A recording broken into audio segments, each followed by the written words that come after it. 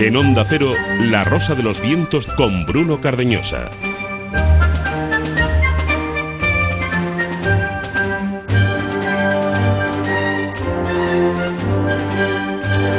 Y esta es ya la tercera hora de programa, aunque habitualmente sería la segunda. Ya sabéis, os lo volvemos a recordar. Hemos empezado a las 12. Mañana también empezaremos a las 12 en punto. Ambos días, durante todo este fin de semana, 240 minutos continuados de La Rosa de los Vientos, 480 en total, para ofreceros algunos contenidos nuevos. De inmediato, Martín Expósito, en Azul y Verde, nos va a dar una noticia interesantísima relacionado con el mundo de la naturaleza, relacionado con el mundo de los océanos, de los cetáceos en particular, en una hora que comenzaremos con él, pero en la que además tendremos una entrega recuperada también de otra de vuestras secciones favoritas, la cara B.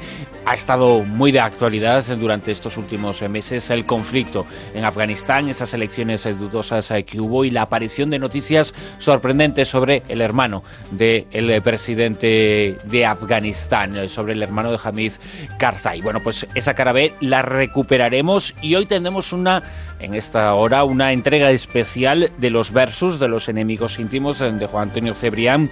Nos situamos en un momento importantísimo para la historia. Había sido durante mucho tiempo auténticos reyes, entre comillas, del mundo cristiano, los templarios, los caballeros templarios, que sin embargo, de tanto poder que adquirieron, empezaron a tener enemigos, y esos enemigos estaban incluso en la propia esfera vaticana. El propio Papa Clemente V emitió una bula contra ellos. Llegó el final de los templarios. El gran maestre de la orden era por entonces Jacques de Molay. Bueno, pues Jacques de Molay y Clemente V serán los dos personajes históricos enfrentados hoy en los versos. Pero antes de todo ello, como os acabamos de decir, tiempo para la actualidad del mundo de la ciencia, de la naturaleza en clave y, como siempre, azul y verde.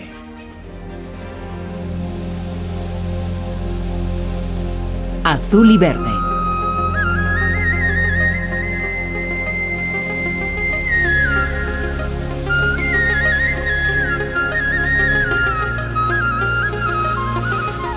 De nuevo con Martín Expósito. Muy buenas noches de nuevo, Martín. Muy buenas noches de nuevo, Bruno. Apellido muy conocido, el que va a protagonizar a uno de los protagonistas de la información de esta noche. En el comienzo, porque esta noche especial vamos a dedicar el espacio azul y verde a un mamífero muy especial también. El propio Jacques Cousteau lo calificó como una presencia misteriosa encarnada en un cilindro negro inmenso. Esta noche hablamos de ballenas, el mayor mamífero sobre la Tierra. Bueno, en este caso, en el océano. Precisamente, el hijo de Jacques Cousteau presentó hace 10 días una película realizada en 3 dimensiones y cuyos protagonistas principales eran las ballenas y los delfines, las tribus del océano, tal y como reza el subtítulo del film. 600 horas de buceo, que han dado como resultado 42 minutos de imágenes por los fondos marinos de Estados Unidos, las Bahamas, Nueva Zelanda, Australia, Canadá, la Polinesia, Argentina y las Azores, que se han convertido en los últimos refugios de los cetáceos más amenazados del planeta. Y es que esta cinta no deja de ser una denuncia más que pretende llamar nuestra atención sobre la situación de peligro de extinción ante la que se encuentran especies como las belucas del Ártico, las ballenas francas australes o los rorcuales comunes. En la presentación de la película, el director Jean-Jacques Mantello y Jean-Michel Cousteau recordaron que hasta hace tan solo una década nadie hablaba de los océanos en los medios de comunicación. Afortunadamente, la labor ecologista ha sido efectiva y se han conseguido logros en este terreno, como lo fue el documental La Bahía, que consiguió frenar la captura ilegal de 25.000 delfines que cada año eran vendidos en mercados japoneses. En ese mismo mercado que a comienzos de diciembre fue advertido por Australia y que hace escasos días volvió a ser apercibido por el primer ministro australiano. Kevin Rudd previno a su homólogo japonés, Yukio Atoyama, que Australia tomará acciones legales contra la caza de ballenas que efectúa Japón si las vías diplomáticas abiertas en la Comisión Ballenera Internacional fracasan. Japón esgrimió una vez más que su cuota de caza de ballenas está justificada por razones científicas y que no incumple ninguna ley internacional. Postura rechazada de plano por los ecologistas, como sabéis, que continúan en estos momentos preparando y llevando a cabo acciones de protesta, como la acaecida hace 2 semanas entre el pesquero nipón Shonan Maru 2 y el barco conservacionista Steve Irwin. Ambos intercambiaron disparos de sus cañones de agua sin que se produjeran heridos o daños materiales graves, en el que ha sido el primer enfrentamiento desde que comenzara la temporada anual de caza de cetáceos en aguas de la Antártida. Entre tanto, delfines, ballenas se siguen quedando varadas y pereciendo en las playas. Las últimas de Europa se registraron en la costa sur de Italia, en Apulia, donde 9 ejemplares perecieron, según las primeras investigaciones, debido a la contaminación química y electromagnética, tal y como adelantó Fabrizio Bulgarini, experto de WWF en Italia. El dato positivo, para no acabar de una manera pesimista, y más en estas fechas, lo aporta la Universidad de California, en San Diego. De acuerdo a un grupo de científicos de la Scripps Institution of Oceanography, el tono del canto que las ballenas azules emiten para atraer a potenciales parejas ha ido decreciendo progresivamente en las últimas décadas. Ahora cantan más bajo y esto, dicen los expertos, se puede deber a que ha aumentado su número. Es decir, antes les resultaba más difícil encontrar pareja y ¿qué hacían? Pues cantar más alto para que su reclamo llegara más lejos. Ahora, si la población ha aumentado, ya no necesitan emitir en un tono tan elevado. Así que si es cierta la tesis que sostienen estos expertos californianos, sería estupendo. Si no, pues les recomendaríamos que visitaran a un foniatra. Yo que estaba pensando, en España hay 20 millones de personas, una de cada sexo, me refiero a 22 o 24, y hay que cantar altísimo, ¿eh? Bueno, yo con asomarme a la ventana... así, ¿eh? Sí. Pero bueno, es una buena noticia, ¿verdad? Dentro de la realidad y la cruda realidad, sí, que es el hecho de que las ballenas son los cetáceos más amenazados del planeta Tierra, aunque estén en el océano, ese gran desconocido. Mañana preguntaremos a nuestros oyentes a propósito de este asunto, porque la caza de la pesca y la caza, porque en cierto modo lo es en este caso, de ballenas en el mundo, es un asunto verdaderamente sobrecogedor. Cómo se realiza, con qué poco sentido y también con cuántas mentiras las que ha contado Japón en los últimos tiempos diciendo que es por razones científicas, ¿no? Así es, y este tipo de noticias hay que tener también cuidado, porque puede que luego lo esgriman como argumento. Oye, ha aumentado la población, sí, fíjate, lo dice la Universidad de California. Bueno, es porque se han tomado medidas, se ha prohibido durante un tiempo y este es el fruto de ese resultado, ¿no? Y en unos lugares determinados, porque el planeta es muy grande, el océano son más de 2/3 partes del planeta y son muchas las especies de ballenas, y muchas, algunas pues se conservan más o menos bien, y otras están en una situación verdaderamente lamentable, ¿no? Aguas, o sea, que no dejan de sorprendernos, ¿no? Como hace 2 semanas que veíamos a ese pulpo. Bueno, tremendo, ¿no? El pulpo inteligente. Habría que quizá ajustar al máximo esa definición de pulpo inteligente, porque mientras no se demuestre lo contrario, pues especies inteligentes, lo que entendemos por inteligencia en el planeta, y hay muy poquitas, ¿no? Desde luego se construyó una buena solución habitacional, que diría la ministra, con un coco. Desde luego. Fue una... ¿De cuántos metros cuadrados era? Nada, esto unos centímetros. Unos centímetros, no, pues no demos ideas, porque si para 2 brazos querían 25 metros, imagínate. Nada, nosotros 2 por 2, de pie. Sí. Como algunos quieren que vayamos en avión, de pie. Información azul y verde, esta noche con Martín Espósito.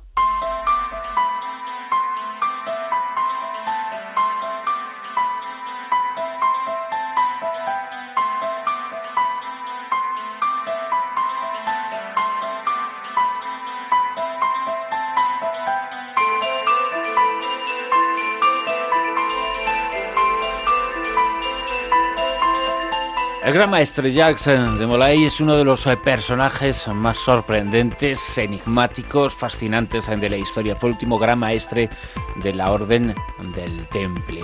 En torno a él muchísimos misterios, en torno a los templarios en general. Decían que él podía ser el garante, el custodio de numerosos secretos, incluso el custodio de esa reliquia tan extraordinaria como era la sábana santa, y que posiblemente el rostro de esa sábana santa era ese rostro que decía la Iglesia era demoníaco, y que la adoración a Baphomet, que así se llamaba ese diablo, ese rostro, podía estar relacionado con la sábana santa. Bueno, no sabremos seguramente la respuesta nunca a estas inquietudes, a estos misterios que se llevó a la tumba, pasando por la hoguera, eso sí, Jacques de Molay, tras la bula del Papa de entonces, Clemente V. Son los enemigos íntimos de esta noche.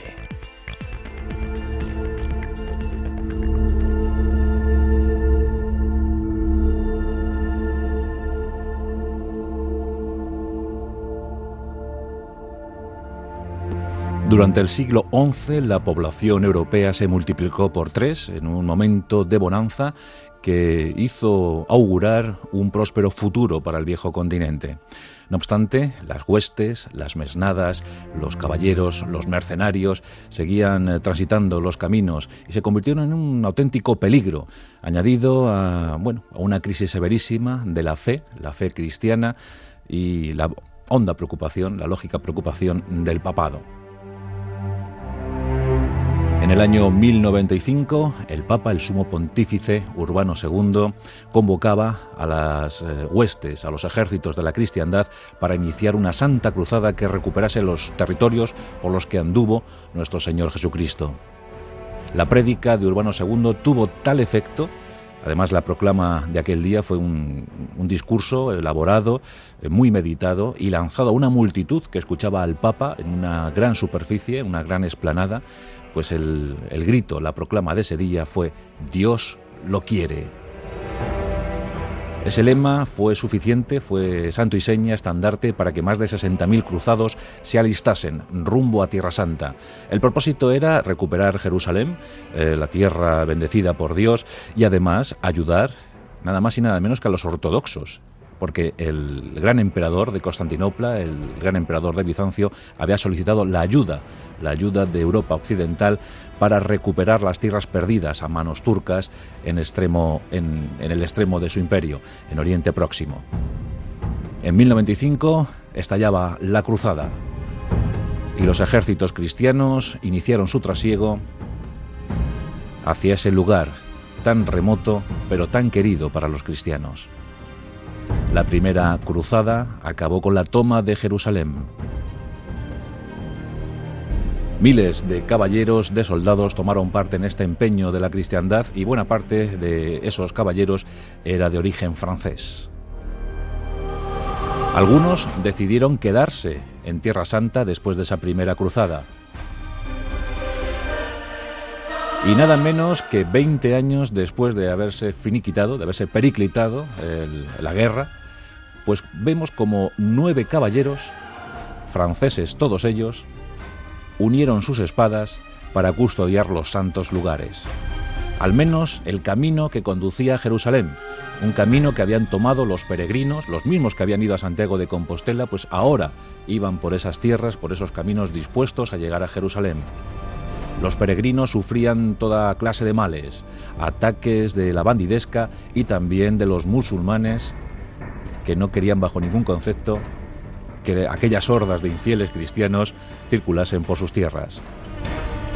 Estos 9 caballeros de armas tomar, excelentes jinetes, pues estuvieron flanqueando los caminos hacia Jerusalén durante un tiempo. Se unieron en 1118. Y al poco, aquella hermandad de caballeros cristianos, caballeros franceses, que se aglutinaban bajo el nombre de los pobres caballeros de Cristo, pues aquella hermandad se presentó ante el rey de Jerusalén, el cristiano Balduino II.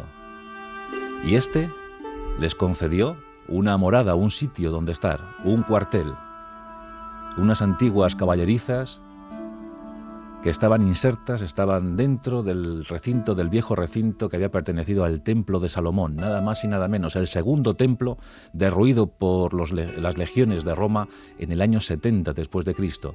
Bueno, pues sobre esos restos se había levantado una mezquita tras la ocupación musulmana en el siglo VII, la mezquita de Al-Aqsa, la mezquita de Jerusalén, desde la cual dicen que Mahoma subió a los cielos. Bueno, pues esa mezquita, ocupada ahora por tropas cristianas desde el siglo XI, fue el primer cuartel general de aquellos caballeros. Y como estaba todo dentro del recinto, del antiguo recinto del Templo de Salomón, aquellos caballeros comenzaron a recibir la denominación de caballeros templarios, los caballeros del Temple. En aquel tiempo fueron famosísimas sus gestas, sus hazañas, y los 9 permanecieron unidos. Y tanta fue su gloria, que muchos quisieron incorporarse a ese esfuerzo.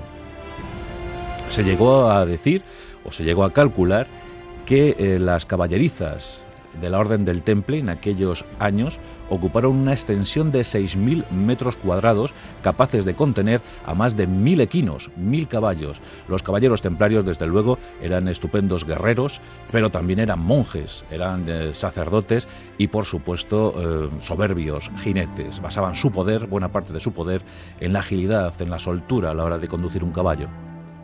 Y trataban a su caballo con exquisito mimo, con gran mimo. Bien, pues en estos primigenios años, en estos momentos iniciales para la Orden del Temple, pues, la verdad es que los avatares no faltaron, las aventuras tampoco, pero el reconocimiento vaticano no terminaba de llegar.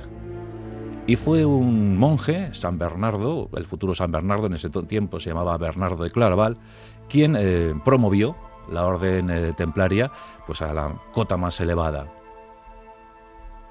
En 1128 se trazaron las normas, ya escritas por los primeros templarios, pero ahora ya reglamentadas, perfectamente reglamentadas en papel.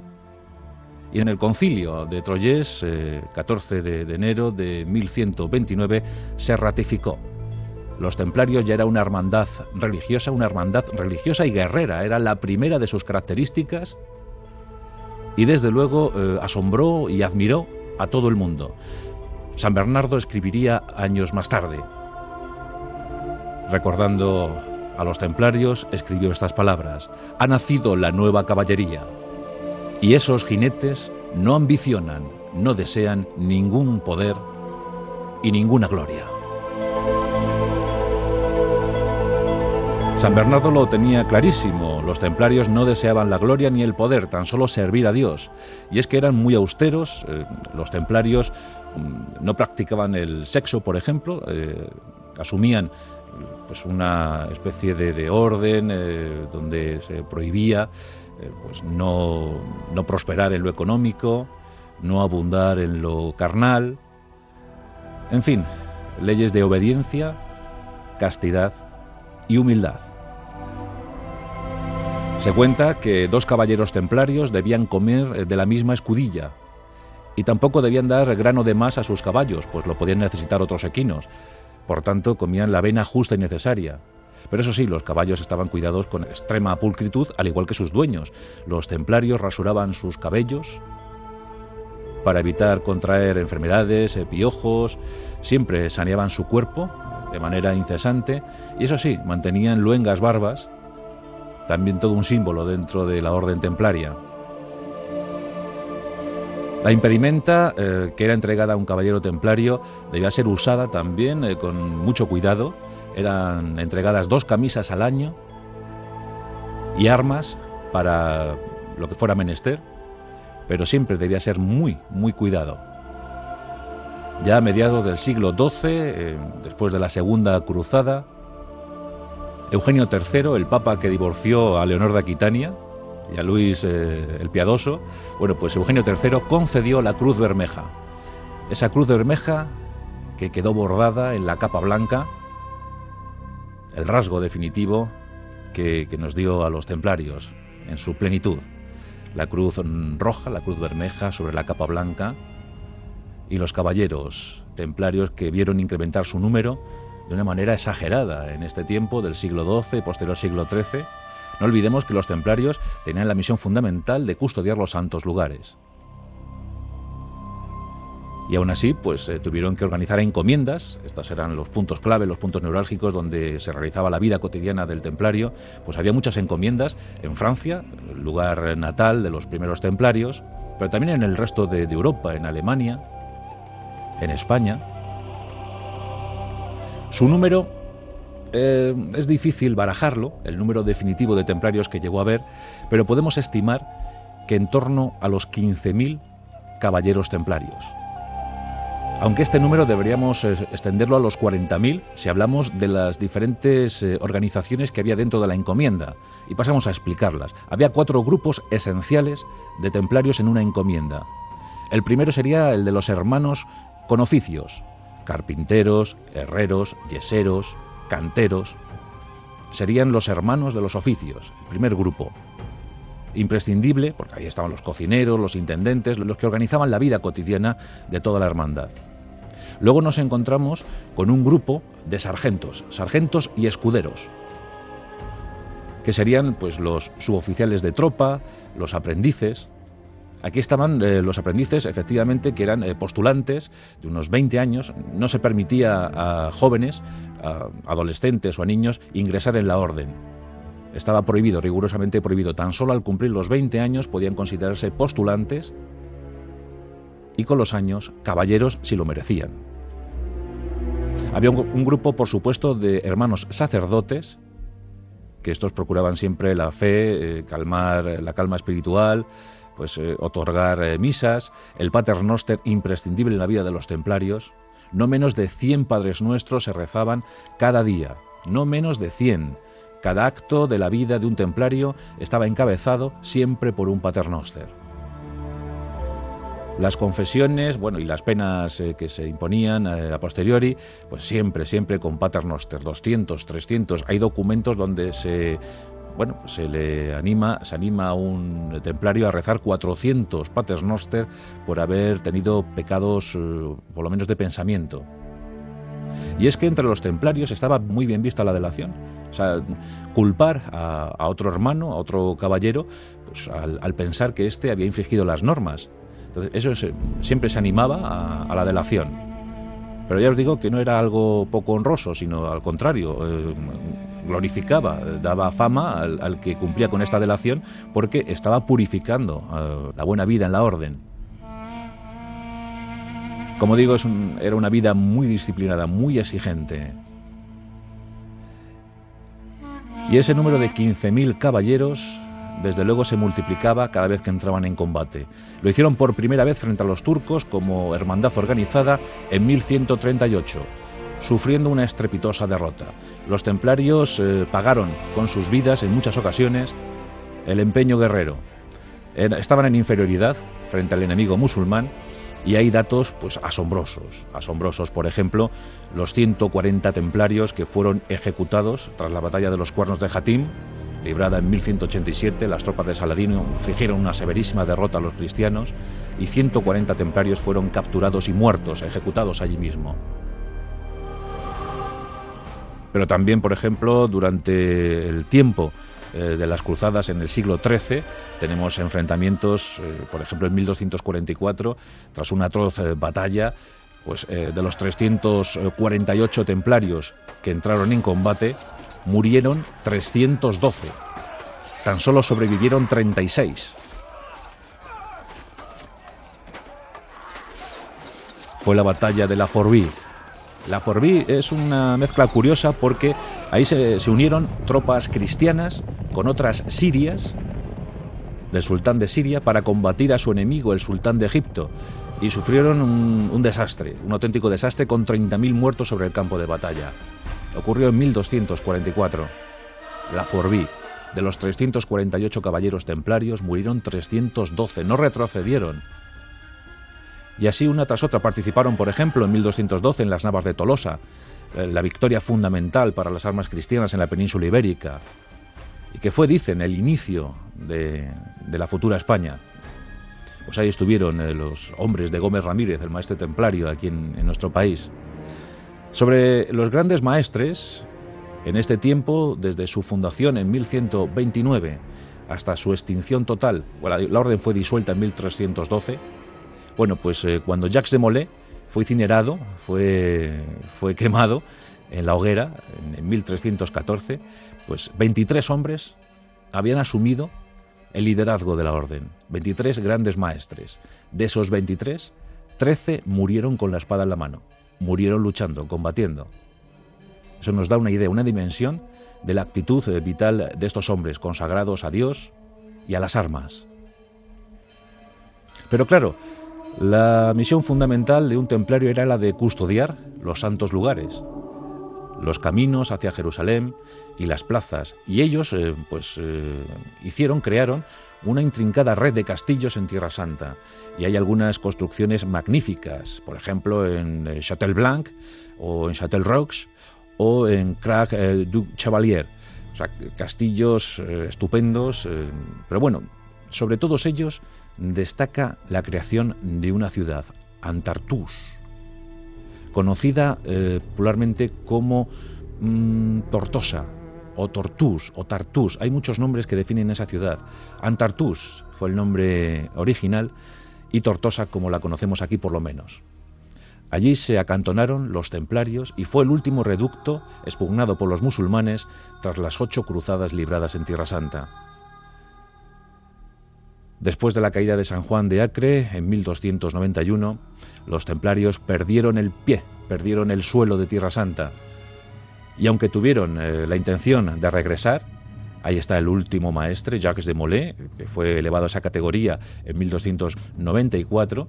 Él fue maestre después de haberlo perdido todo en Tierra Santa, pero intentó regresar a Oriente, e incluso llegaron las tropas templarias a poner pie en Jerusalén, aunque en 1302 todo se había perdido. Por tanto, después de haber dejado Tierra Santa, de haber abandonado forzosamente Jerusalén, ¿dónde instalarían los templarios su nuevo cuartel general? El sueño de Jerusalén se alejaba por momentos. Los templarios, pensando en el origen de su fundación, llegaron de nuevo a Francia y establecieron su centro de mando en París. Mucho se ha elucubrado sobre las supuestas veneraciones satánicas que los templarios mantenían en sus rituales. Y todo ello por estar encriptada la información. Sabemos muy poco o nada sobre cómo eran esos rituales secretos, esas ceremonias iniciáticas para los nuevos caballeros. Y eso pues ha dado pábulo a 1001 rumores. Pero lo que hay verdaderamente constatado es que a finales del siglo XIII los templarios prestaron grandes sumas económicas a Felipe IV el Hermoso, rey a la sazón de Francia. Fueron sumas ingentes, enormes, y el rey se endeudó con ellos. No en vano, los templarios están considerados como los primeros banqueros de Europa. Manejaban fuertes sumas, y es que muchos, desde su tiempo de fundación, desde sus orígenes, pues les habían donado cosas, heredades, tesoros, fortunas, muchas tierras. El propio Alfonso el Batallador, el noble rey aragonés, en su testamento legó el reino a los templarios. Tal era la admiración, la devoción que despertaba esta hermandad religiosa guerrera.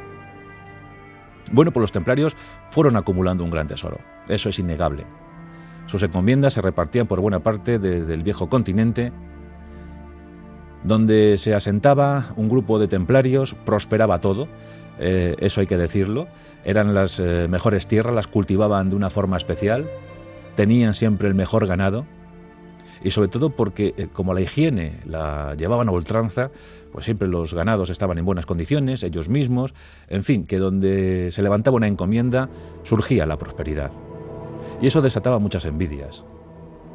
Y aún más cuando los templarios perdieron su misión inicial, esta era la de custodiar Tierra Santa. Después de eso, ¿qué harían? Como digo, el número se establece entre 15.000 y 40.000, distribuidos entre las diferentes familias, hermandades, caballeros, postulantes, sargentos, escuderos, oficiantes, sacerdotes oficiantes y, por supuesto, los gremiales, los hermanos gremiales. Unas 40.000 personas en Europa con una gran suma de dinero, con muchísimas posesiones. Era inevitable la confrontación.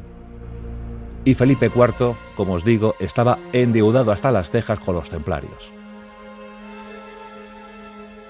Así llegamos a la conjura, al plan. Hay que desmantelar semejante organización. Están poniendo en jaque la propia supervivencia de Francia. Eso es lo que empezó a circular a principios del siglo XIV. Tras la última aventura militar de los templarios, la de 1302, son incómodos a vistas del poder. En ese tiempo, el papado está instalado en Aviñón, en la ciudad francesa. Los papas son franceses, por tanto, y en esa época le toca el turno a Clemente V. Clemente V era un títere en manos de Felipe IV el Hermoso. Por tanto, lo que dijese el rey era lo que asumía el papa. Por triste que pueda parecer, esto era así.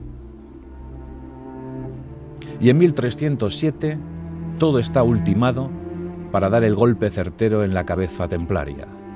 Felipe IV invita a los templarios, era una fórmula habitual, invitar para luego matar a tu enemigo.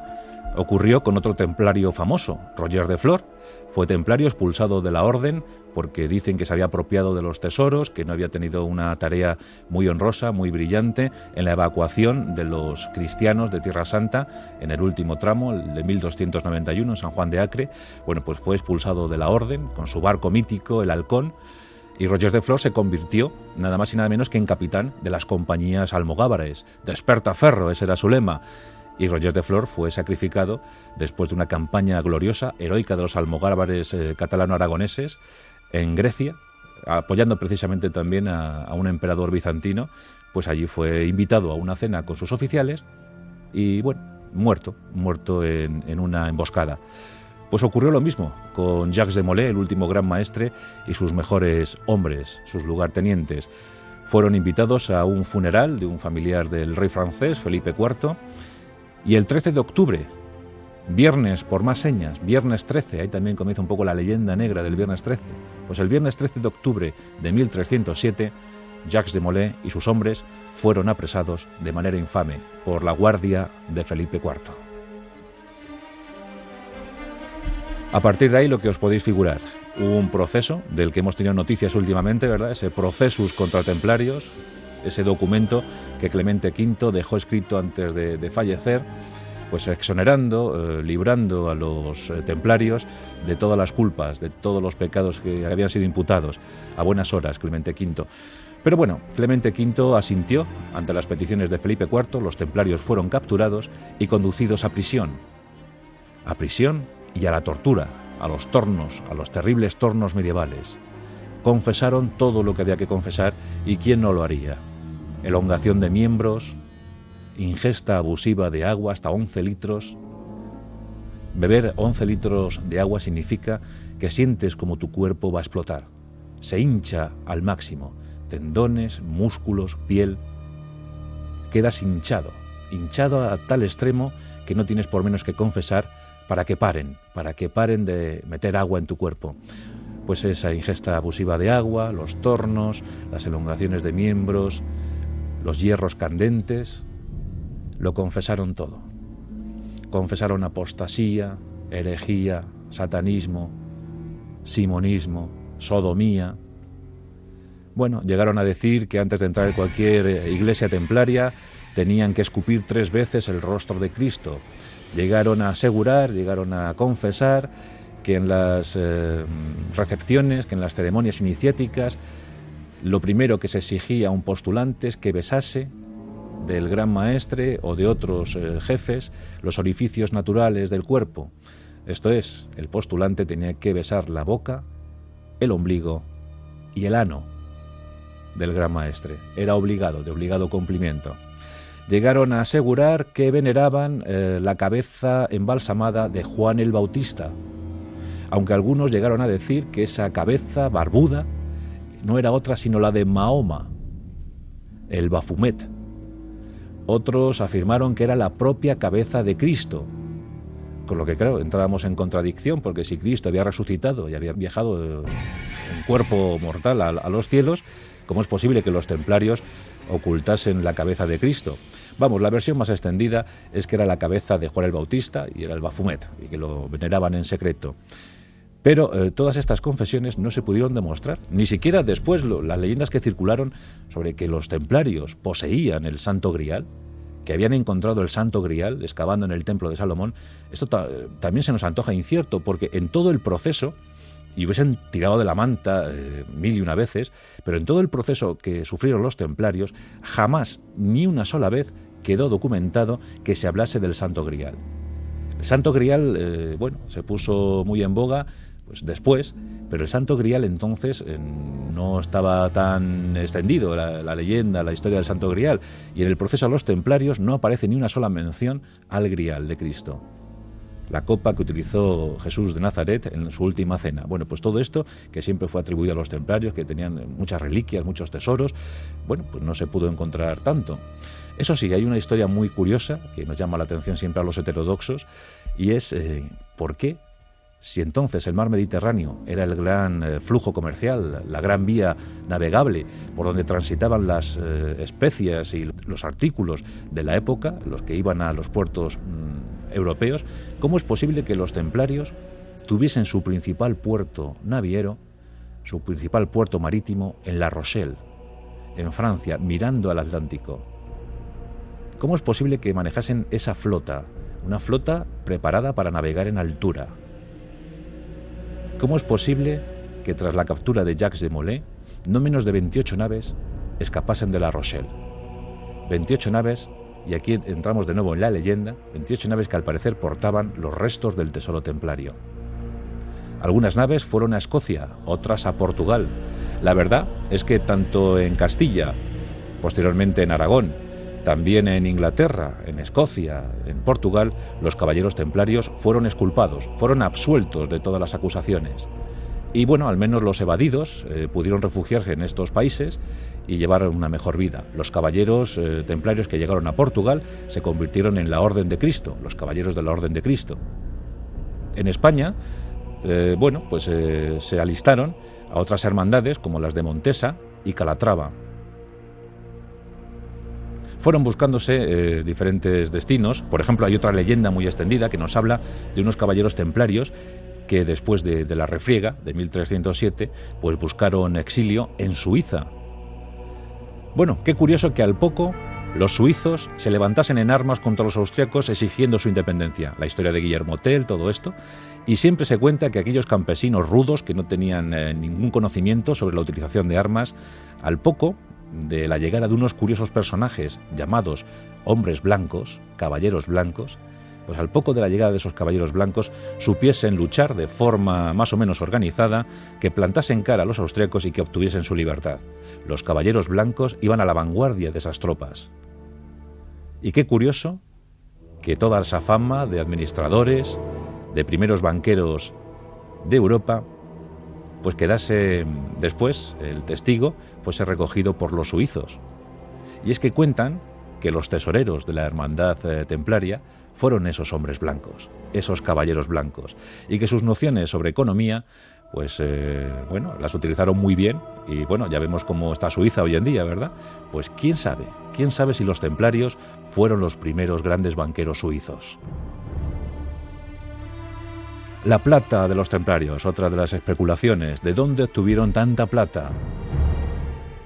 Las minas europeas no daban abasto, no podían dar tanta como manejaban los templarios. ¿De dónde venía entonces? ¿De Oriente?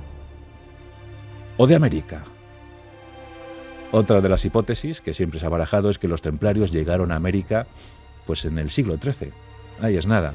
Nosotros no somos nadie para decir si esto es verdad o no, pero es verdad que la cantidad de plata que manejaban los templarios era muy abundante, demasiado para las exiguas minas de plata europeas o lo que pudiese llegar de Oriente. En fin, que cada uno agarre la teoría que quiera, porque los templarios son tan amplios que ofrecen todas las posibilidades. 2 siglos. Pero llegamos a la historia final. Nos encontramos en marzo de 1314. 2 años antes, Clemente V ha ordenado la disolución de la hermandad. 18 de marzo de 1314. Jacques de Molay, con 70 años de edad ya cumplidos, llega a las inmediaciones de la Catedral de Notre Dame, la pequeña pero carismática Catedral de París. Y allí va a ser quemado.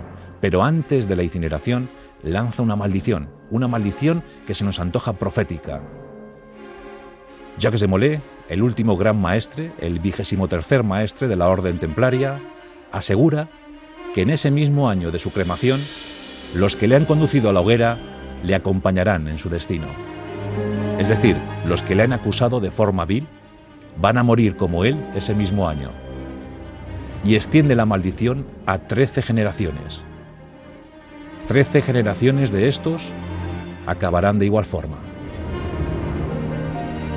Jacques de Molay es quemado 18-19 de marzo de 1314. Es el último de los maestres. Muere convencido de su amor a Dios.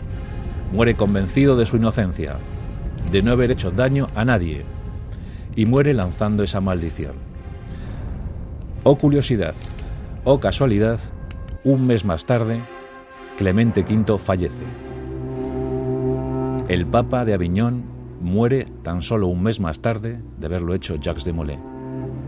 Y para mayor zozobra de los conjurados, en octubre de ese mismo año, Felipe IV el Hermoso, mientras disfrutaba de una magnífica jornada de caza, sufre una hemorragia cerebral y sucumbe.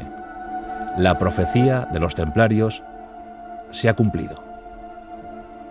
Ese mismo año, Felipe IV y Clemente V murieron y acompañaron a Jacques de Molay, supongo que al juicio final, al juicio sumarísimo, en el que el gran hacedor universal tiene que tomar medidas. Lo de las 13 generaciones ignoramos si eso se llegó a cumplir o no, pero algunos aseguran que la culminación de esa maldición profética la tenemos el 14 de julio de 1789, con el estallido de la Revolución Francesa. La inestabilidad que había procurado la cremación, la incineración de Jacques de Molay entre la población francesa caló hondo. Se inició un proceso de desconfianza hacia la monarquía, que algunos dicen encontró su guinda, su punto y final en ese año de 1789, donde los franceses decidieron asumir la República.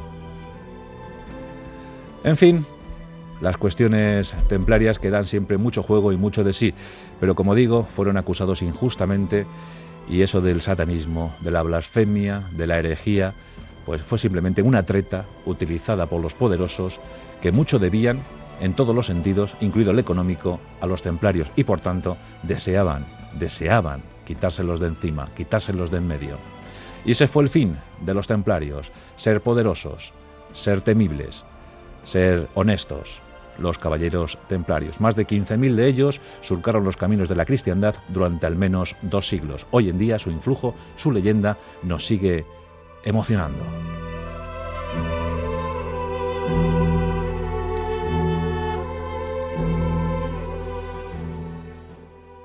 Y continuamos, y lo vamos a hacer con la sección rebelde del programa, rebelde eso sí, con causa. Nos situamos, octubre del año 2001. Entonces, tras los acontecimientos del 11 de septiembre en Nueva York, comenzó la invasión de Afganistán, 7 de octubre de 2001. En un principio fue un paseo triunfal para las fuerzas occidentales. Poco después se situó al frente del país como presidente a un hombre, a un viejo conocido de Occidente como era Hamid Karzai.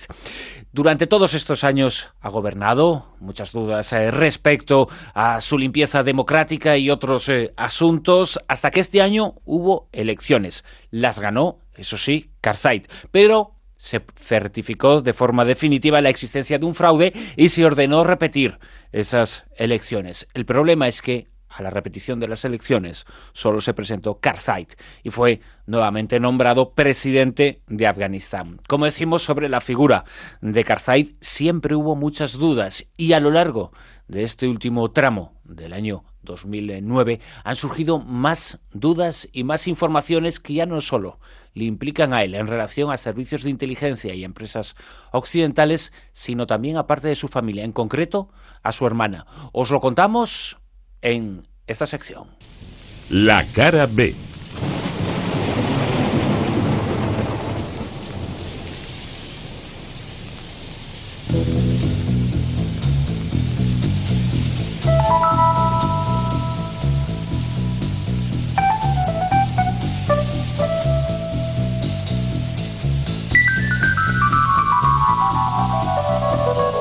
Cuando Estados Unidos invadió Afganistán, al frente del país se encontraba la secta de los talibanes, un grupo fundamentalista al que escasamente pertenecían 30.000 individuos que, bien armados, lograron imponerse en el conflicto civil que durante años asoló el país. Tras ser expulsados del país, Estados Unidos situó en la presidencia a Hamid Karzai, un hombre que había trabajado para la petrolera Unocal, que durante años había intentado construir una serie de gasoductos que transportaran hasta el Océano Índico el gas natural de la región del Caspio.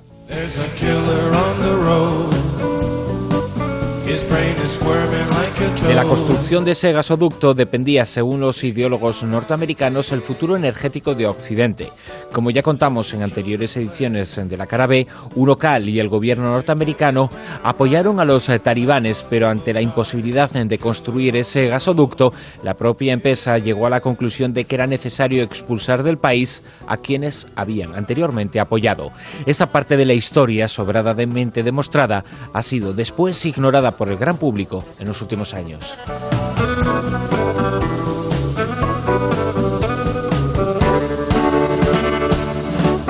Esta semana se ha descubierto que el hermano del presidente afgano, cuyo nombre es Ahmed Bouali Karzai, trabajó durante años para la CIA.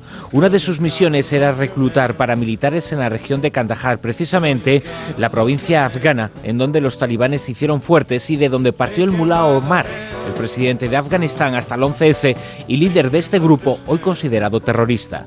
Pero lo más sorprendente y lo que más preguntas incómodas nos obliga a plantearnos es que se ha descubierto que el hermano de Karzai es el propietario del lugar que fuera cuartel general del mulá Omar en la ciudad de Kandahar. ¿Casualidad? Empezamos a estar hartos ante tantas casualidades. Por cierto, ese edificio es hoy el cuartel general de la CIA en ese país.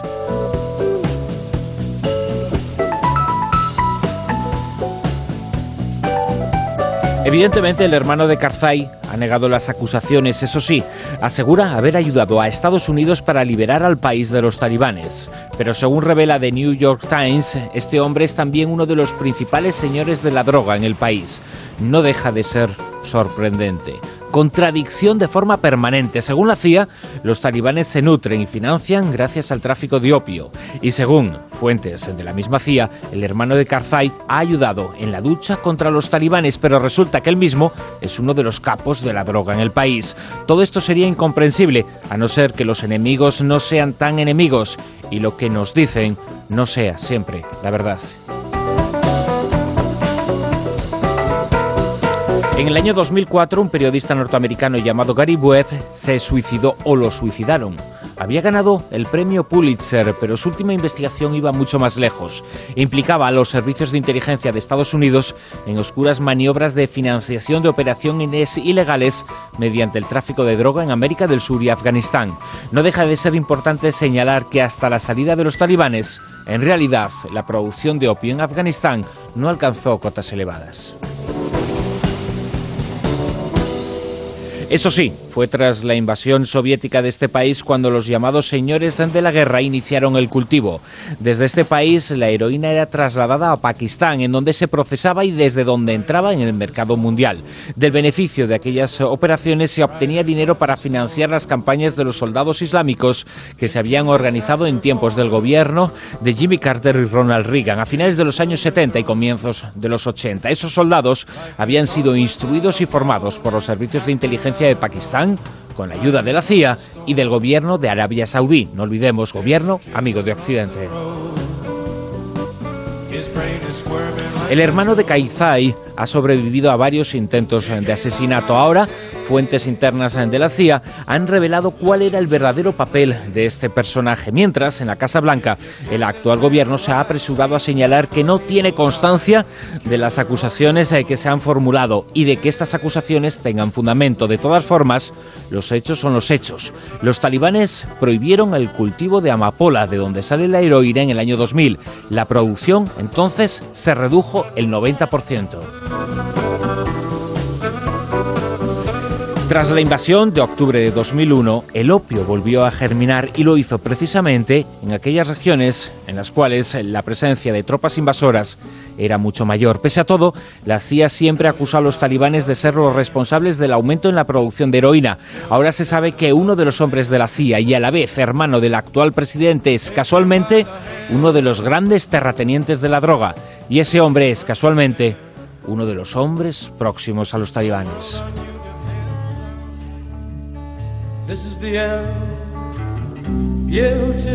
Ofrezcamos datos oficiales. Pertenecen a la Oficina de Naciones Unidas contra la Droga y el Crimen. Según esta organización, cuando los talibanes estaban en el poder, la producción de heroína en Afganistán era de 185 toneladas anuales. Con la llegada de Karzai al poder, la cifra ha alcanzado las 3.400 toneladas, es decir, se ha multiplicado por 40.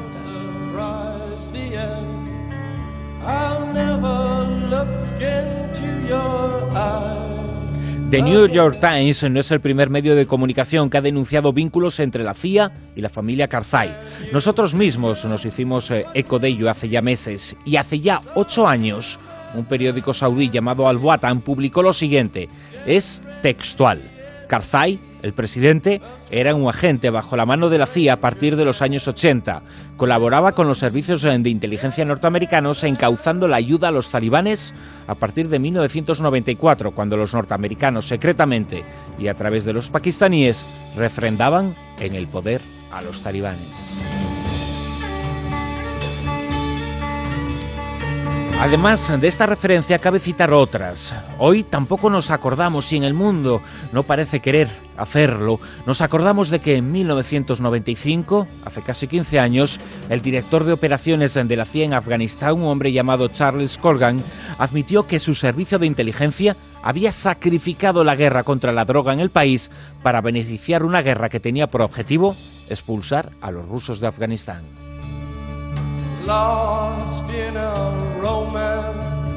Tiempo para las preguntas y las dudas y para la verdad. A modo de recapitulación, los guerreros islámicos fueron apoyados por Occidente en los años 80 porque el objetivo era expulsar a los rusos del país. Fueron financiados con dinero procedente del tráfico de droga que repercutía directamente en Pakistán. Después llegó la guerra civil en Afganistán. La CIA apoyó a los talibanes porque este grupo apoyaba a las empresas petrolíferas norteamericanas. Entre los agentes a sueldo en el país estaban los hermanos Karzai. Uno de ellos alcanzó la presidencia tras la expulsión de los talibanes, mientras el otro, ahora acusado de seguir colaborando con la CIA, se convertía en un señor de la droga, al tiempo que la producción de heroína en el país alcanzaba sus mayores cotas. Las interpretaciones sobran del mismo modo que sobran las versiones oficiales, que ahora se demuestran que casi siempre están cargadas de mentiras.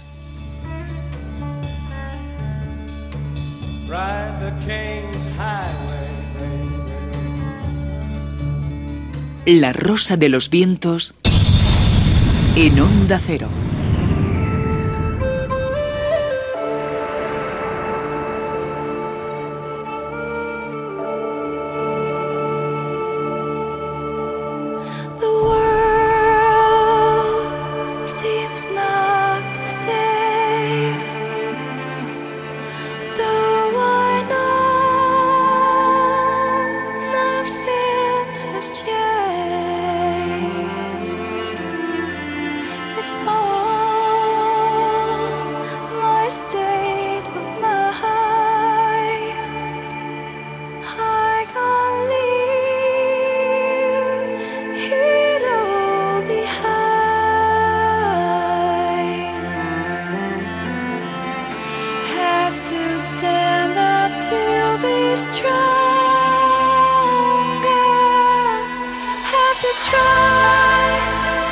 Hay pocas cosas que superan a una de las mejores voces del mundo, que es la que escuchamos siempre al comienzo de esta sección.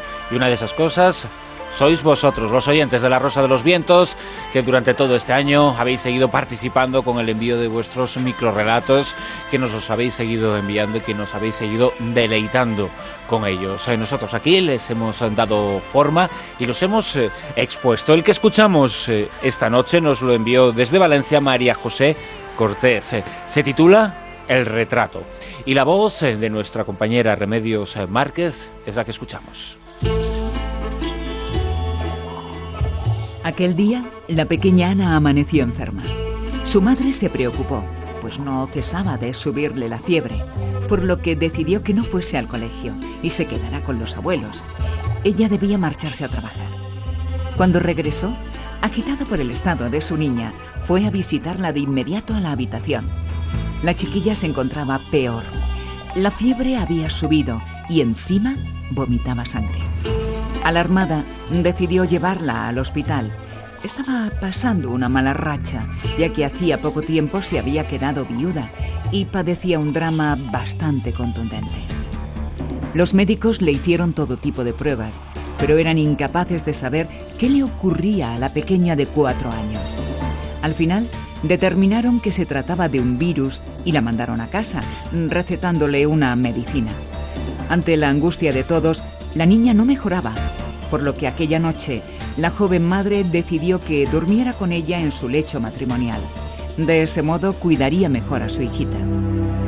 A eso de las 3 de la madrugada, Ana se despertó y enfrente justo de la cama donde su madre dormía plácidamente había un espejo donde se veía el reflejo del retrato que adornaba la estancia. Un retrato de la Virgen abrazada a la cruz de su hijo, hecho a carboncillo por su difunto padre. La pequeña no se asustó e inmediatamente una luz rodeó a aquella imagen que, para su sorpresa, comenzó a hablar con una dulzura y una delicadeza exquisita. Ana la llamó por su nombre. No tomes más la medicina que te han recetado los médicos. Lo único que debes hacer es mañana por la mañana, en ayunas, tomar un vaso de agua clara y verás cómo tu enfermedad desaparecerá. La niña, en su inocencia, despertó a la madre y le contó lo que había sucedido, que la Virgen del cuadro le había hablado y que no quería que siguiese tomando aquel medicamento. La madre, muy sorprendida con el sueño aún pegado en su cuerpo, no quiso tomar muy en serio las palabras de la chiquilla. Seguro que había sido una alucinación provocada por la fiebre. Pero la niña atestiguaba que tenía que hacer lo que la Virgen le había dicho. A la mañana siguiente, cuando la madre se levantó, siguió exactamente las indicaciones de la Virgen del cuadro. Retiró el medicamento a su hija y le dio un vaso de agua. Sorprendentemente, a lo largo del día, la niña se fue sintiendo mejor. Le bajó la fiebre, dejó de vomitar sangre, se levantó de la cama y se puso a jugar. Nadie en la familia daba crédito a lo que allí había ocurrido, al pequeño milagro que se había obrado. La madre seguía empeñada en que todo había sido un sueño de su hija, pero lo cierto es que debía admitir que el extraño virus había desaparecido por completo tras seguir las premisas de la Virgen del retrato a carboncillo. Pasaron los años. Ana se hizo una mujer y continuaba en sus 13, afirmando que aquello había ocurrido de verdad y que la Virgen que con tanta maestría había dibujado su padre la había curado de aquella rara dolencia infantil. Virgen que aún continúa adornando la habitación y que desde entonces no volvió a hablar.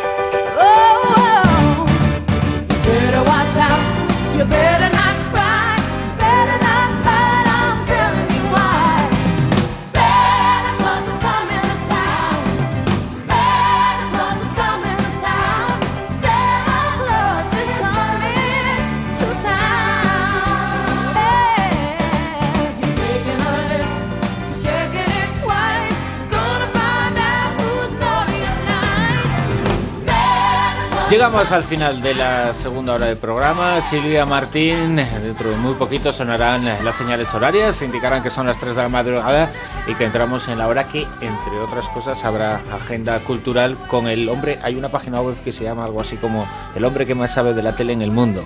Bueno, pues yo no sé si es Martín, que ya es el hombre que más sabe de la radio en el mundo. No. Yo creía que era el máscorrupto.com. No, a mí me llegan informaciones, en ocasiones, uno pasa por los pasillos, se entera de cosas.